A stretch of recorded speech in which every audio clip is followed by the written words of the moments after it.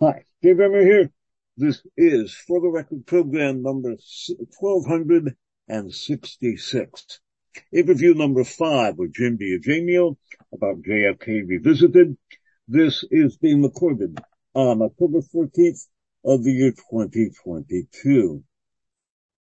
Before I introduce our guest, let me remind you I'm doing a Patreon site with 3 one-hour talks per week plus periodic Zoom Q&A sessions.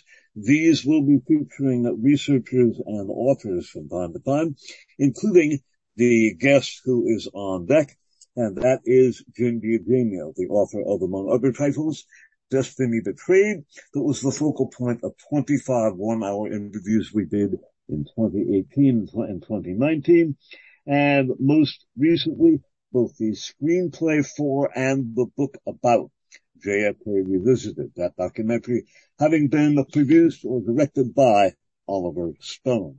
Jim, welcome back once again to our airwaves. Okay, thank you so much, Dave. All righty. Now, let's pick up where what we were talking about last week. We really did not get a chance to complete our discussion about the Congo and what was going on there. So let's go back and let's recap what we spoke about last week. The Congo. What was it in the late 1950s and 1960s? Who was Patrice Lumumba?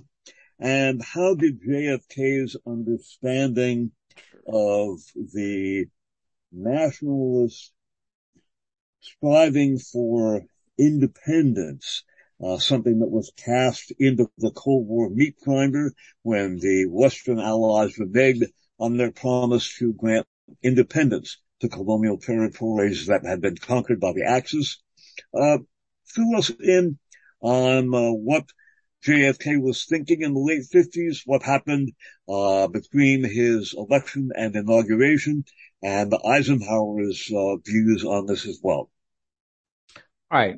I've always believed that since about the 90s, that this was both a very, very important subject and also a very much overlooked subject. Because, number one, it tells us a lot about Kennedy's foreign policy views and how they differed with the people who came before him, namely Eisenhower, John Foster Dulles, and Allen Dulles. Plus, this was really very important to Africa.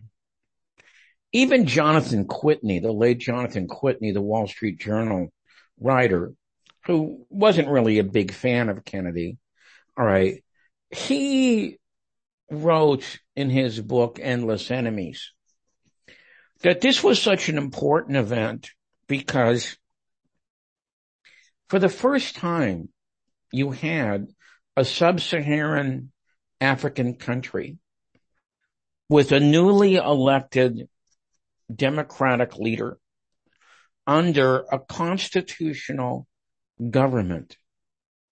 And yet, and again, see, this is the kind of stuff we're supposed to be for, right? We're supposed to be for democracy. We're supposed to be for constitutions. We're supposed to be for the votes of the people. But yet, America was determined to stifle this thing in the crib, right? And they did. Now, they weren't the only ones doing it, but they were a major part of overturning the will of the people and in being part of the murder of Patrice Lumumba. Patrice Lumumba was a very eloquent, very articulate revolutionary leader, okay? And he had won the election, which I believe was in June of 1960, all right? And he wanted the natural resources of Congo to be available and marketable by the people of Congo. In other words, he wanted the profits from those resources to go to the people of Congo. All right. And this is, of course, what made him revolutionary, because the idea of European colonialism was very much embedded in Africa, all the way until the early 1960s. All right. And so Kennedy had a completely different view of this than Eisenhower did. All right. And he sent Averell Harriman to meet with Lumumba. And Lumumba actually sent Kennedy a letter. And this, of course, is prior to the election where he defeated Richard Nixon. All right. And Kennedy, after being briefed by Harriman that Lumumba was a good guy and receiving the letter by Lumumba that urged him to cooperate with Dag Hammarskjöld, all right, he was more or less all for Lumumba becoming the president of the Congo. And then, of course, what happened is that Eisenhower and Allen Dulles were not in favor of, let's put an understatement, of Lumumba being the president of the Congo. And so Eisenhower went ahead and ordered Allen Dulles to go ahead and start an assassination plot against Lumumba. And there were, I believe, 4 or 5 of these that were hatched by the CIA. All right. And this is the first time we hear about people like Q.J. Wynn and W.I. Rogue, who were paid hired assassins, on the CIA payroll.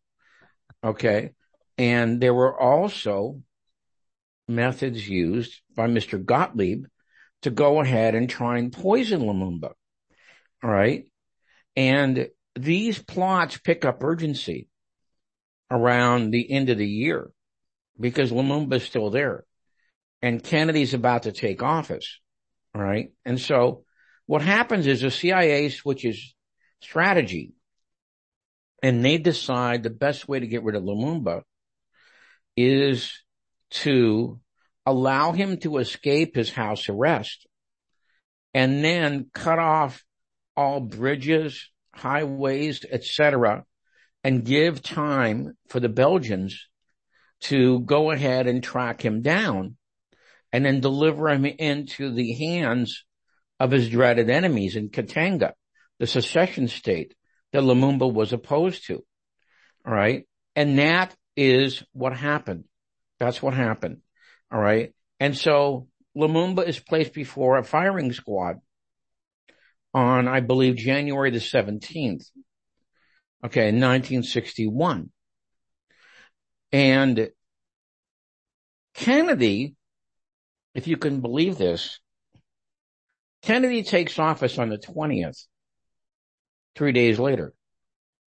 He doesn't hear about Lumumba passing until February the 17th. At that time, Dag Hammarskjöld talked to Adlai Stevenson, the U.S. representative at the UN, and told him that he had it on reliable sources that Lumumba had been killed. All right. And he said, do you want me to tell Kennedy or do you want to tell him yourself? And so Stevenson said, I'll tell him myself. And there's a very famous picture of Kennedy getting the news that Lumumba had been killed at the precise moment that Jacques Lowe is taking publicity pictures with Kennedy and his kids in the Oval Office. The phone rings. Stevenson tells him the news, and Kennedy's hand goes to his forehead and his expression drops and he grimaces in almost physical pain. Okay. When he gets the news that Lumumba is dead. And I've always said, that if you want to see the difference between what came before Kennedy and what came after Kennedy, just take a look at that picture. Because we know what happened before. Eisenhower ordered Lumumba's assassination. He was probably clapping his hands. All right. And we know what happened after. Johnson completely reversed Kennedy's policy in Congo. All right. Jim, before we get to what LBJ did after JFK was killed, a point that I want to underscore. Lumumba was democratically elected, and as I recall, he asked Eisenhower for national security / military assistance and was turned down. Then he asked for assistance from the Soviet Union, as I recall. And at that point, this by way of underscoring JFK's understanding of the meaning and the power of national liberation movements, anti-colonial, anti-imperial movements, which were cast, as I mentioned, into the Cold War meat grinder. And then, as I recall, it was when Lumumba sought assistance from the Soviet Union after having sought assistance from the U.S. and having been turned down. At that point, he was painted red in the minds of Eisenhower, Allen Dulles, et al. Right. Because what had happened is that Belgium had reinvaded Congo. Okay. And so Lumumba was looking for aid to expel the Belgians, and he didn't care where it came from. All right. And so what happened, of course, is once the word got out in Washington that he had asked Moscow for some help and that Moscow had actually given him some help, that is what more or less determined in the eyes of the CIA, okay, and the White House, that Lumumba was a communist, which he was not. All right. And so what happened is that Devlin, the CIA station chief, now began to put out these classic Cold War memos to Washington that Congo is undergoing a tremendous, momentous turn like Castro did in Cuba and becoming a Soviet puppet, etc.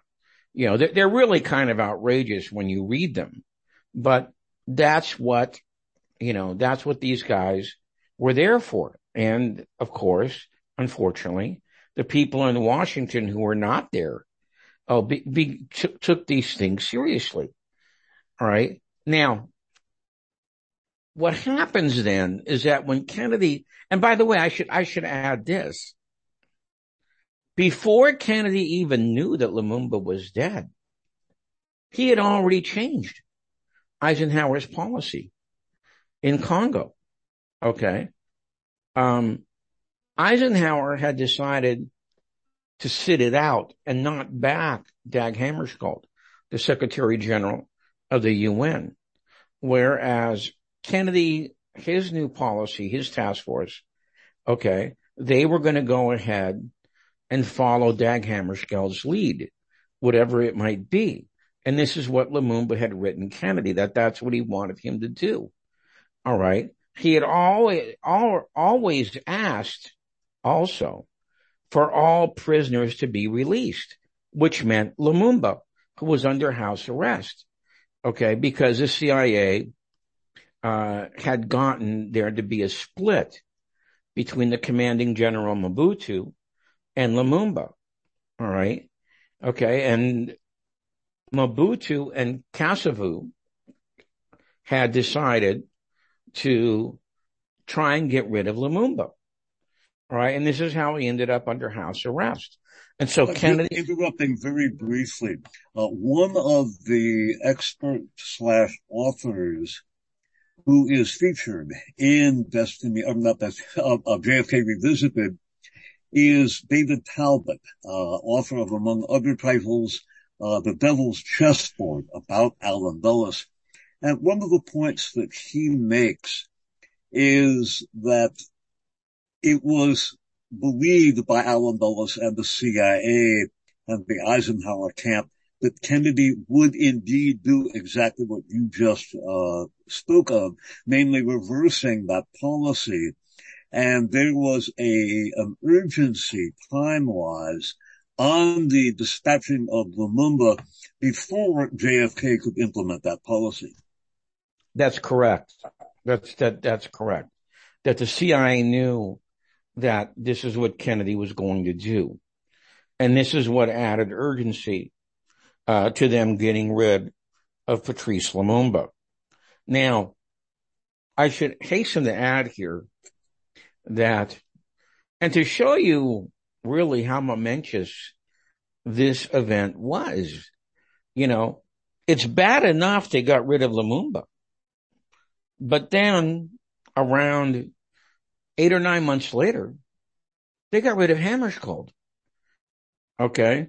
If you've ever seen that film, Cold Case Hammarskjöld, or read Susan Williams' book, What Happened to Hammarskjöld, you will see that this whole mythology about his plane being crashed, okay, in the middle of September, while he's on a peacemaking mission in that area. This is, I believe today, utterly false. Okay, Dag Hammarskjöld was assassinated. All right, his plane was sabotaged. All right, this is how important, and this is why I think I'm so discouraged that this issue has been relatively ignored, and I'm glad Oliver put it into our film. All right. And as anybody who has studied what happened that night, there's two things that really stick out, okay, and more or less prove the case. Number one, that Hammarskjöld's body, compared to the other people's, is not charred and burned.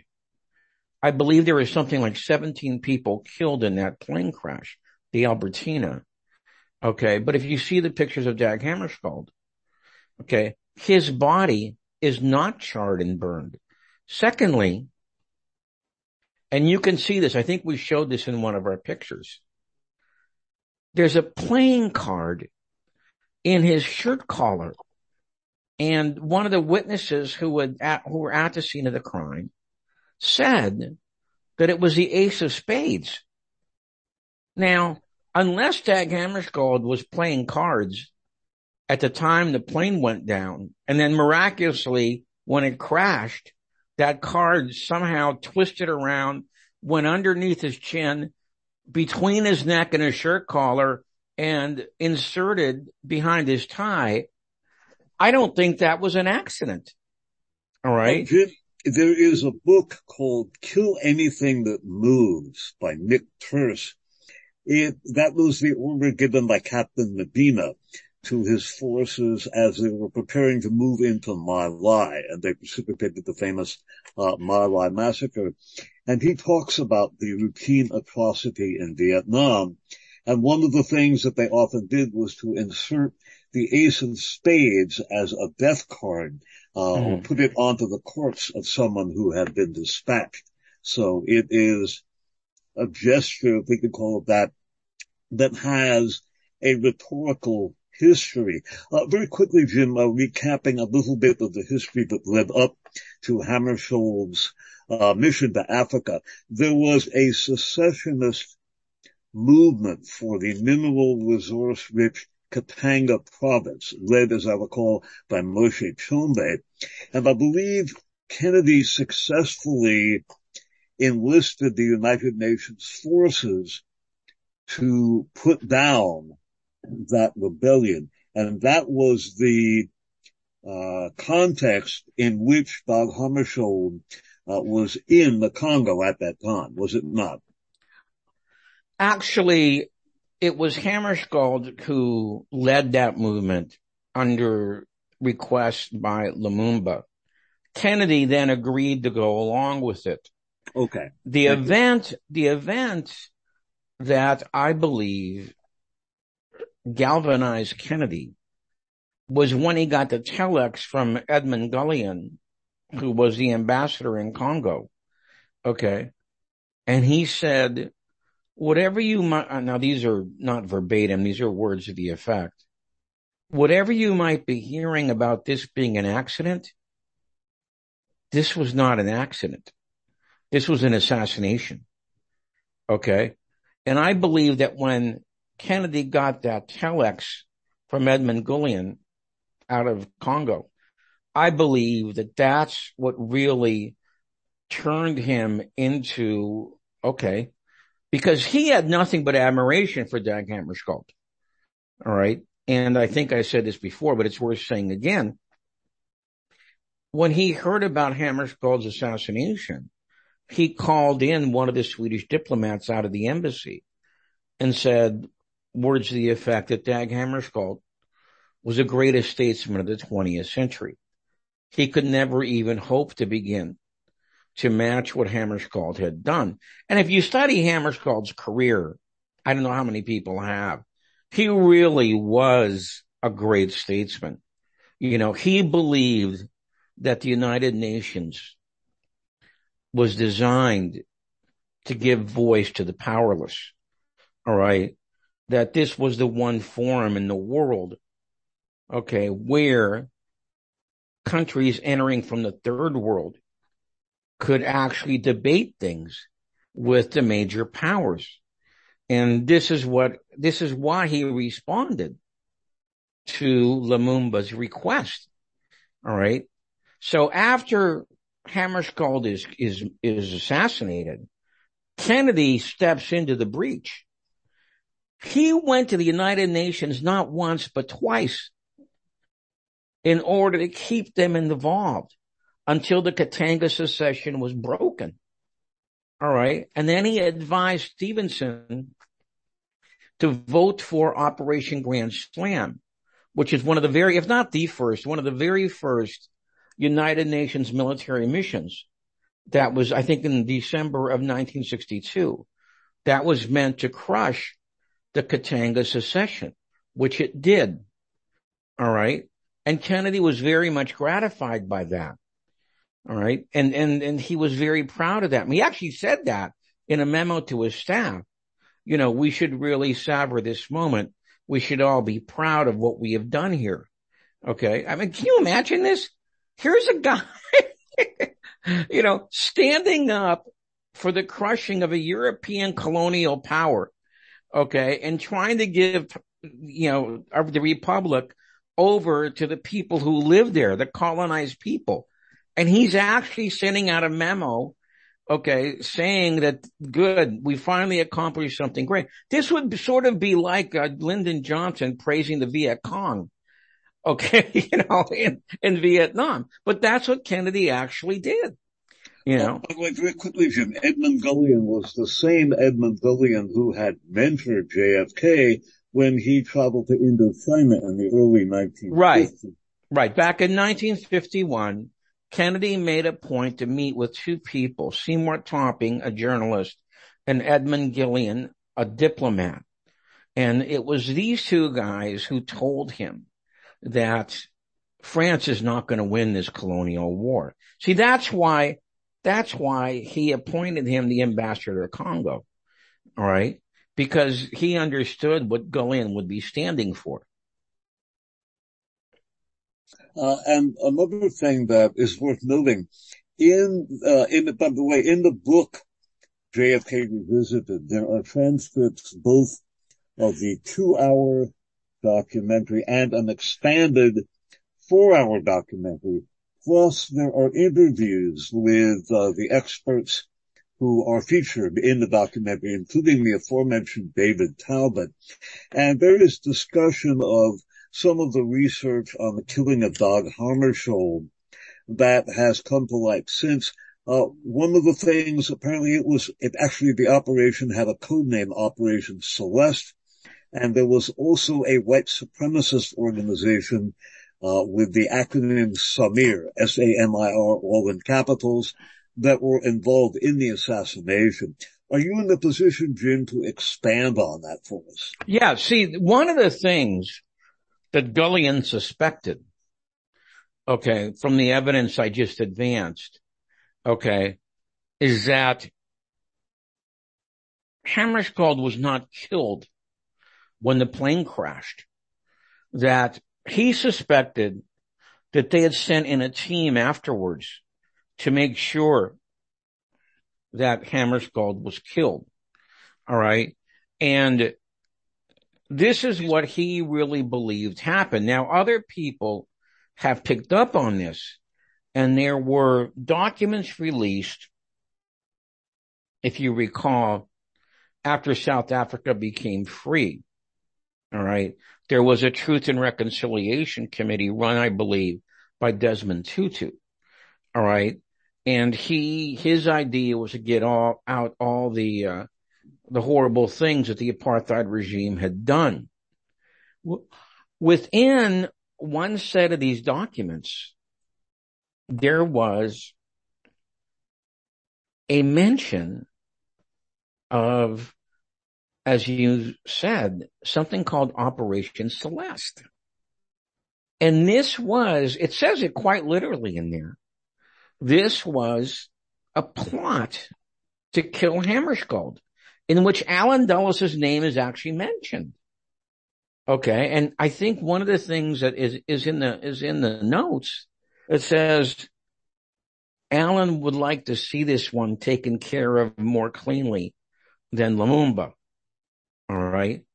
And so the suspicion, of course, is that since there was a mention of this terrorist group called Samir in the memos, that there was a contract set out, okay, for them to go ahead and infiltrate the airport, okay, where it was taking off from, and then make sure that there were no survivors after the plane crashed.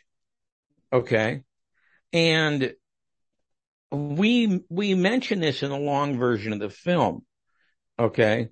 And I'm really glad Oliver did that, because I don't think there's two things I'm very proud of as part of the foreign policy aspects of the film.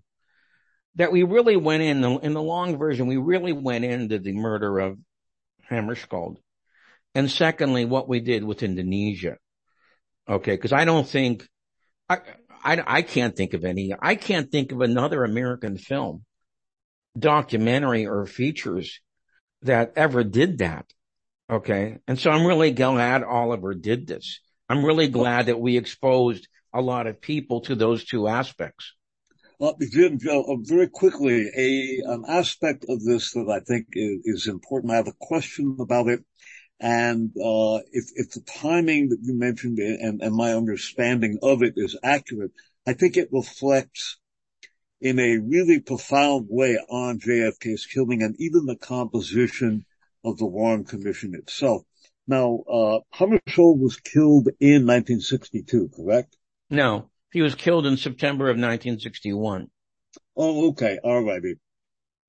So Alan Dulles then would still have been in the CIA or? Yes. Okay. Because he doesn't leave till November. Okay, good. So he was, that clears up my confusion. All righty. So he was still technically at the head of CIA when this, plotting was going on. Yeah, that's why I think his name is in those documents. Okay, good. All right. But that was the, failure of my understanding under the circumstances. Now we've seen what happened with, Patrice Lumumba. And again, he turned to the U.S. for military aid against the, Belgian attempt at reconquering the Congo. Eisenhower rebuffed him. He then turned to the Soviets for aid, and that basically doomed him. There was also the secessionist movement in mineral-rich Katanga province, led by Moshe Chombe. And then, of course, in November of 1963, JFK is killed. Dag Hammarskjöld has been assassinated as well. What did LBJ do with regard to Congo policy? This is really, when you look at this, it's really a momentous reversal of policy. And it's pretty dramatic. All right.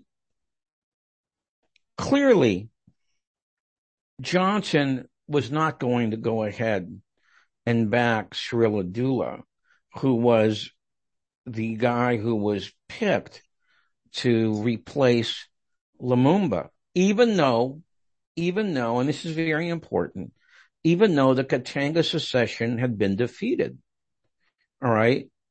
And so Johnson more or less allies himself with the CIA. And what happened after this was something called the Simba Rebellion. Okay.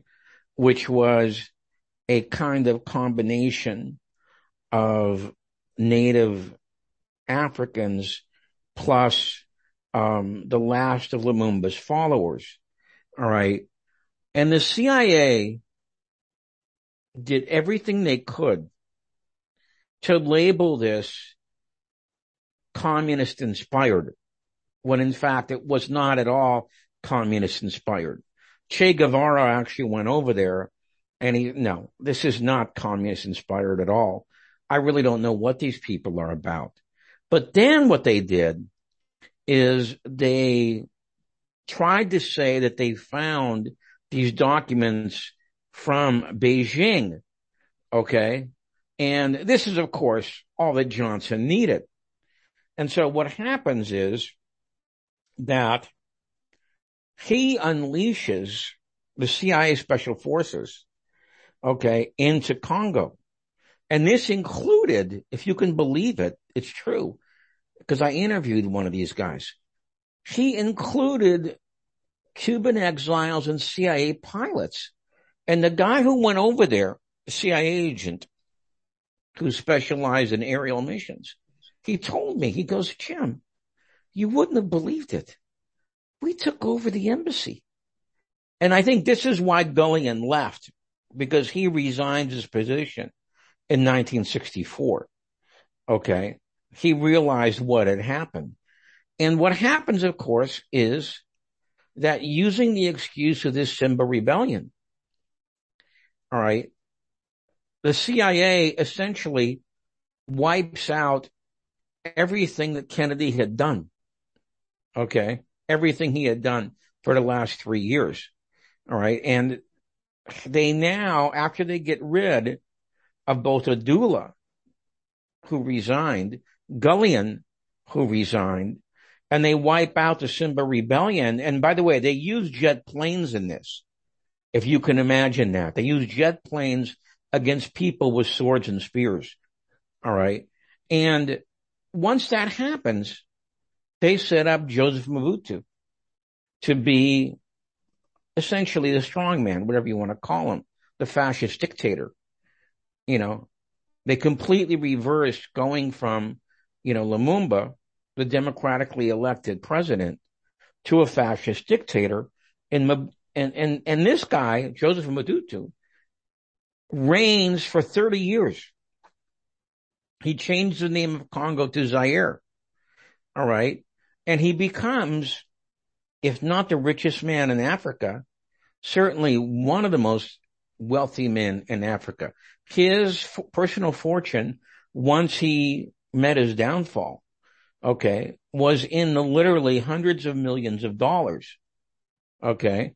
It was really kind of sickening because Lumumba wanted all that money to go to the people in Congo to build roads, to build streets, to build homes, to build schools, to build hospitals, to get Congo, okay, into being, a civilized and a country that could support its own population. Now today, of course, we all know if you just look at any of these third world barometers, Congo is one, and we put this in the film, Congo is one of the most poverty stricken countries in the third world.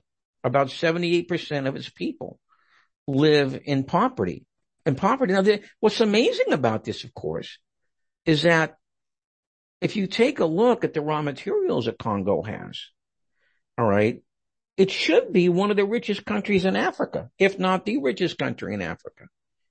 But what happened afterwards between the CIA and Johnson, that ended up reversing the ideals that Hammarskjöld, Kennedy, and Lumumba had. And it took 3 assassinations.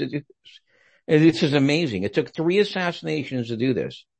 One of Lumumba, one of Hammarskjöld, and one of Kennedy. And if you ask me, they were all implemented by the CIA. Jim, one of the things that's interesting before we get to the subject of Indonesia, when LBJ succeeded JFK as president, following what frankly was a coup d'etat, it is as though LBJ went cuckoo, and that is spelled C-O-U-P, C-O-U-P. We have spoken about the Congo. We're going to talk about Indonesia, an epic bloodletting.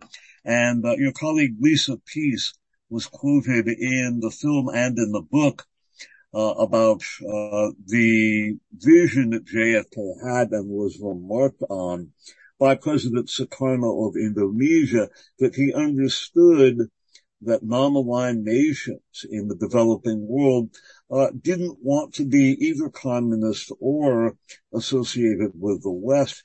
But no sooner does LBJ become president in 1964, the government of Brazil is overthrown in a CIA coup. Then LBJ sends troops into the Dominican Republic in 1965 to shore up Mr. Balaguer, who'd been a top aide to the dictator Trujillo.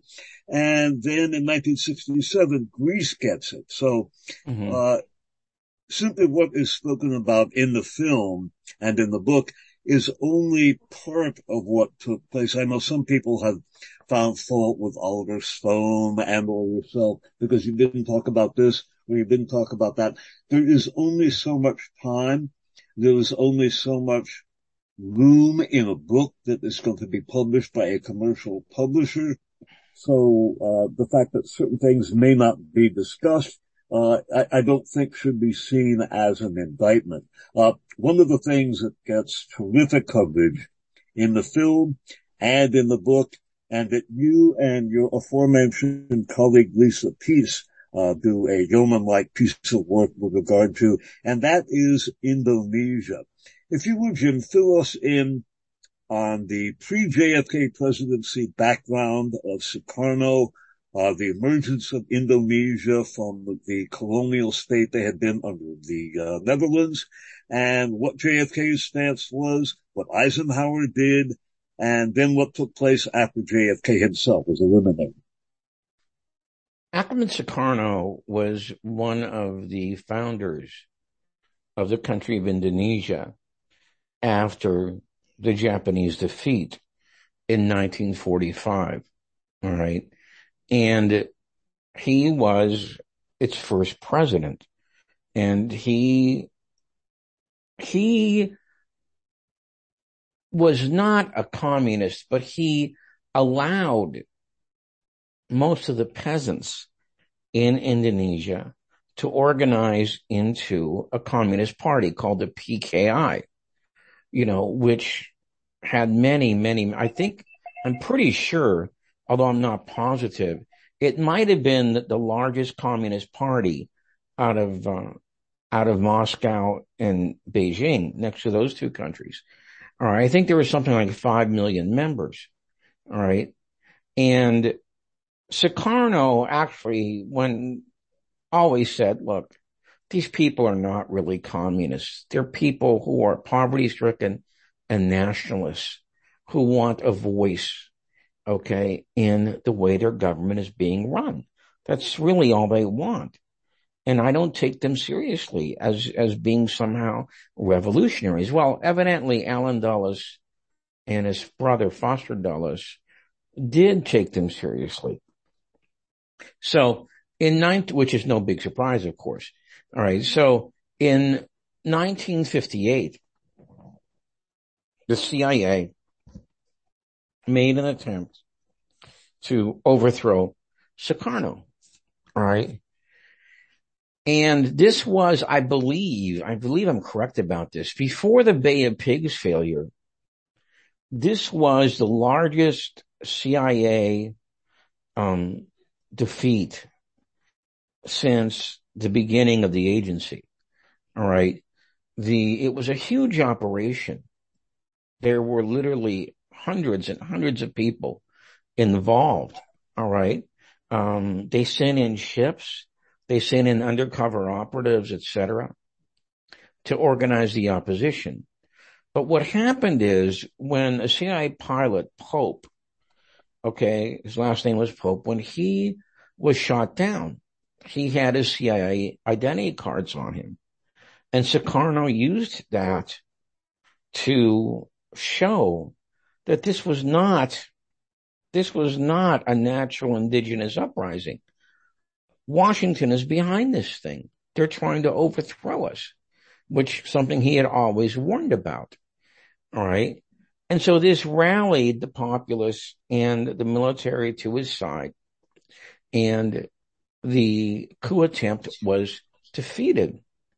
All right. Now, in 1961, I believe, Sukarno was set to visit the United States. And it wasn't, the letters of exchange were not very cordial or friendly. And so Kennedy was curious as to why this was so.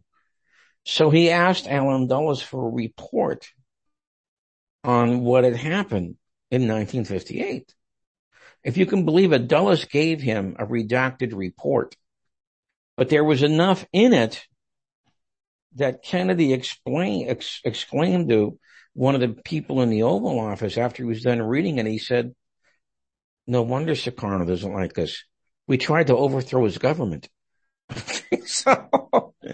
So Kennedy was determined to strike out on a new path with Sukarno. And so one of the things he agreed to do was he would arrange for his brother to give West Irion, or West New Guinea, whatever you want to call it. I think it's called Papua today.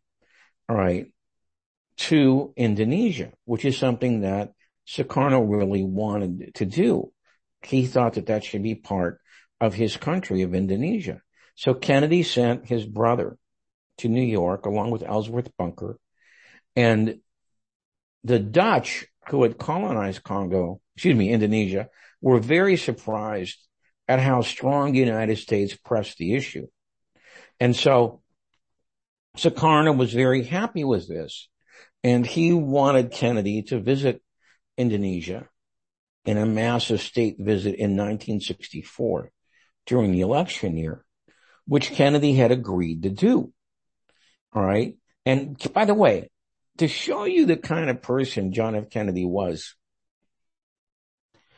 he was so determined that Indonesia would be able to work its way out of poverty that he sent a trade representative over there, I believe from Tufts University, which is the college where Kennedy decided that he was going to help formulate a lot of his economic policy for overseas countries. And he gave the guy instructions. He said, look, as Sukarno begins to nationalize these industries, I want you to start negotiating at 60-40, okay, in Sukarno's favor. The most I want you to drop down to is 50-50. Can you imagine that? I mean, really, can you imagine the way David Rockefeller felt about that?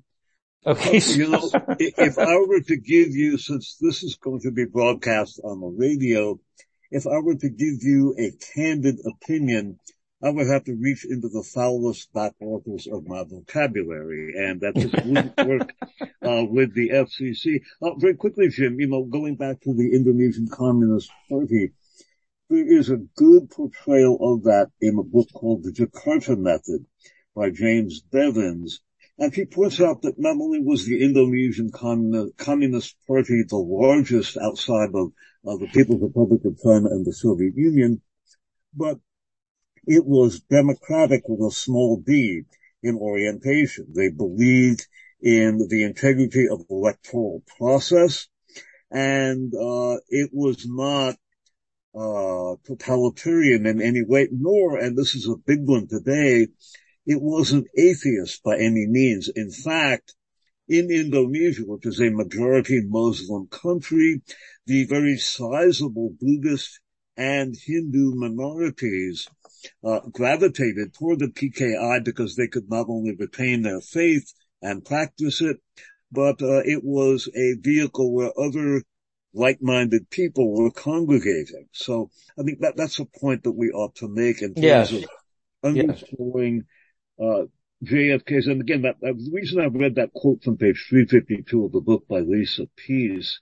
it is fundamental to understanding, I think, the vision that JFK was attempting to implement, and the vision that was 180 degrees at variance with the status quo of American power structure, and it led directly to Kennedy's execution. Right. And because what happens is that after Kennedy is killed, what we saw happen in Congo, the same thing happens in Indonesia. And Roger Hilsman, who was the undersecretary for the Far East, writes about this in his book, To Move a Nation. He said that when Kennedy was killed, there was a document on his desk that allowed for the extension of aid to Indonesia. And I think it was the first installment for 11 million, leading up to something like 300 million. And everybody knew, Hilsman writes, everybody knew that when Kennedy was getting back from Dallas, he was going to sign that.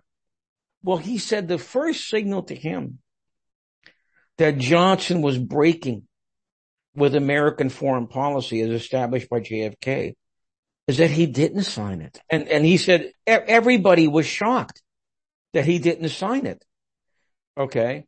And that, of course, is just the beginning of him ramping up covert operations and animus against Sukarno, which culminates, of course, with what some commentators have said is the most brilliant CIA overthrow in history in 1965, okay, in Jakarta, where nobody really knows. I'm sure you have your own guess, but anywhere between 500,000 and 750,000 people were killed, mostly members of the PKI. They were determined. Suharto, who was secretly involved in this, okay, was determined to exterminate the PKI. And very, very quickly, in the aforementioned book, The Jakarta Method, Bevins puts the death toll at 1 million, as do many right-wing advocates of that kind of thing. I have seen estimates as high as 3 million dead. Okay. So we're talking about an enormous slaughter here, not just right. And it went on month after month after month after month. We had Bradley Simpson, who's probably the foremost scholar on Indonesia in the United States. And Oliver asked him, he said, in all the documents you've read, which he said were 50,000 pages, okay, extending over to October of 1966, have you ever seen anything where the United States said that is enough? And he said, no, there's not one. Can you imagine this? I mean, it's really mind-boggling. Not one person in the State Department or the White House ever said that's enough. And by the way, they knew exactly what was happening because Brad Simpson said, we gave them telecommunications equipment. See, the old adage had been we only sent them lists of people to kill. That's not true. We sent them telecommunications equipment to monitor what was happening there in real time, along with money, along with medicine, along with small arms. So this whole thing that was begun by the Washington Post, that all we did was send lists of suspected PKI members, that's bullshit. The United States was much more involved in that. We'll move this, we'll just have to edit out that one exclude. No question. I mean, I know, there is a point at which not using four-letter words almost becomes a form of rhyme. But, in relation to the coup there, not only the numbers, but in the aforementioned book, The Jakarta Method, James Bevins talks about the areas in Bali today where some of the worst slaughter took place. And even the machetes that were used for the executions are believed to have been imported because the people there use a different kind of knife in their farm work and clearing wilderness. But the areas that were where the executions took place, now they have pricey resorts where people from Australia, the U.S., and including so-called progressives go to do anything from serve to drink to practice, quote, mindfulness, unquote. But there's this little problem, Jim. As storms come, as the tides shift, these skeletons and severed skulls keep surfacing on the sands where these people are trying to be mindful or sip their cocktails. And periodically the local Hindu priest has to give the appropriate rites to these people. There is a tremendous contrast between the before and the after, and the grimness of the slaughter contrasts very sharply with the woke, unquote, crowd that inhabits these, I should say inhabits, but patronizes these resorts. So this was an enormous slaughter. And one of the things that I think is important to underscore, and that is what happened with regard to American corporate interests in Indonesia after the coup. And in particular, Jim, there is a name that winds through the anti-Castro efforts that were centered in, among other places, New Orleans, and we'll get to that when we discuss Cuba, and also in Indonesia as well, and that is the name Freeport. This is asking a lot, but I wonder if you would fill us in briefly on Freeport Sulphur, how Clay Shaw and David Ferrie fit into that. Maybe perhaps we'll talk more about Clay Shaw. Well, yeah, we're going to have to extend this because this is not a short story. Okay.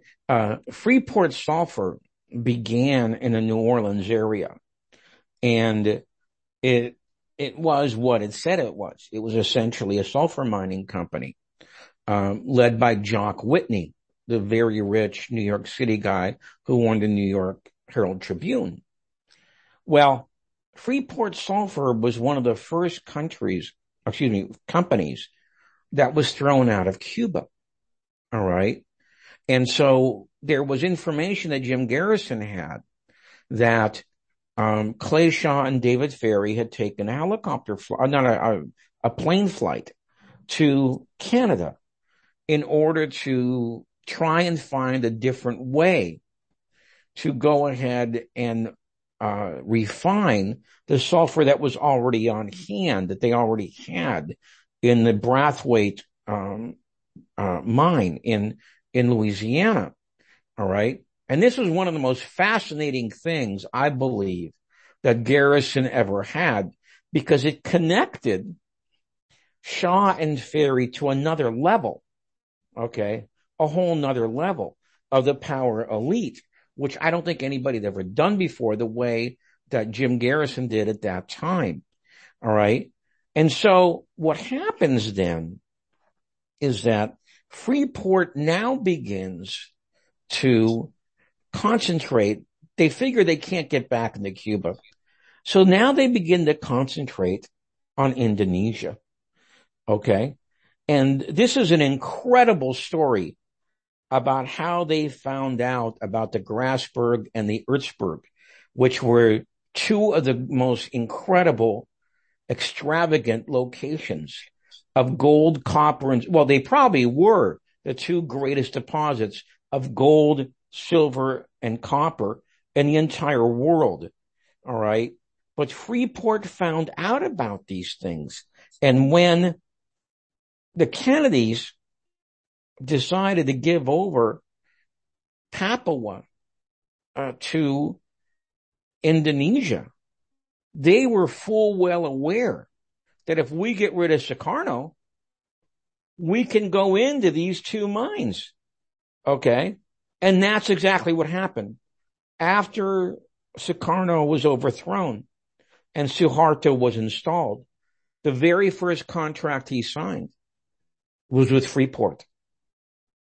Wow. And of course, that is a company that will cement part of the relationship between David Ferrie and Clay Shaw, two of the people that Jim Garrison was investigating in New Orleans and whom you cover at length in Destiny Betrayed. Yes. Jim, we're almost out of time, and I have to apologize. Maybe I talk a little bit too much, although, it's hard when talking about this subject to keep one's oratory clipped past a point. But in our next interview, we'll pick up with Messrs. Shaw, Ferrie, what Jim Garrison found, Freeport Sulphur, and recap what they did in Indonesia. But we're almost out of time in this interview. I wonder if you would tell us several things. One, how people can get the documentary, how they can get the book, and also tell us about Black Ops Radio. All right. First of all, I'm the editor of a website called kennedysandking.com, which I recommend to everybody. I think it's one of the very best websites there are on the assassination of the 60s. All right. I'm a regular on Black Op Radio out of Vancouver with Len Osanic. And you can get the book in any number of places. And I really think anybody listening would be interested in the book because it has both screenplays, plus it has a whole section of the interviews that we did, about 30 of them, which did not get on the screen. Okay, you can get it from Abbey Books, Barnes & Noble, or Amazon.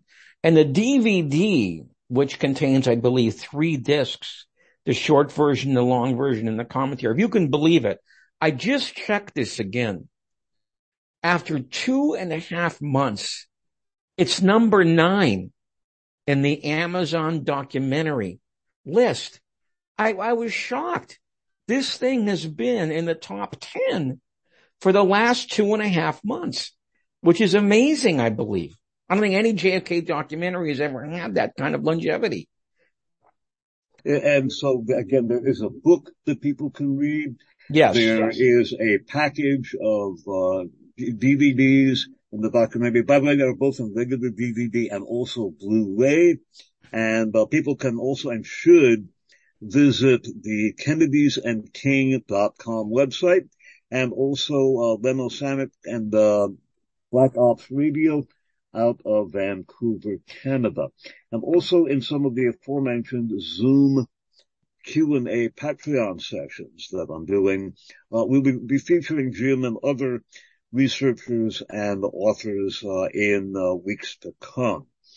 So let's wrap things up at this point, Jim. I think this is a good, we're almost out of time, but we have been visiting with Jim DiEugeniio, the author of, among other titles, Destiny Betrayed, which was the focal point of 25 one-hour programs that we did back in 2018 and 2019, and also the screenplay writer for Oliver Stone's JFK Revisited, and the editor/author of the book itself.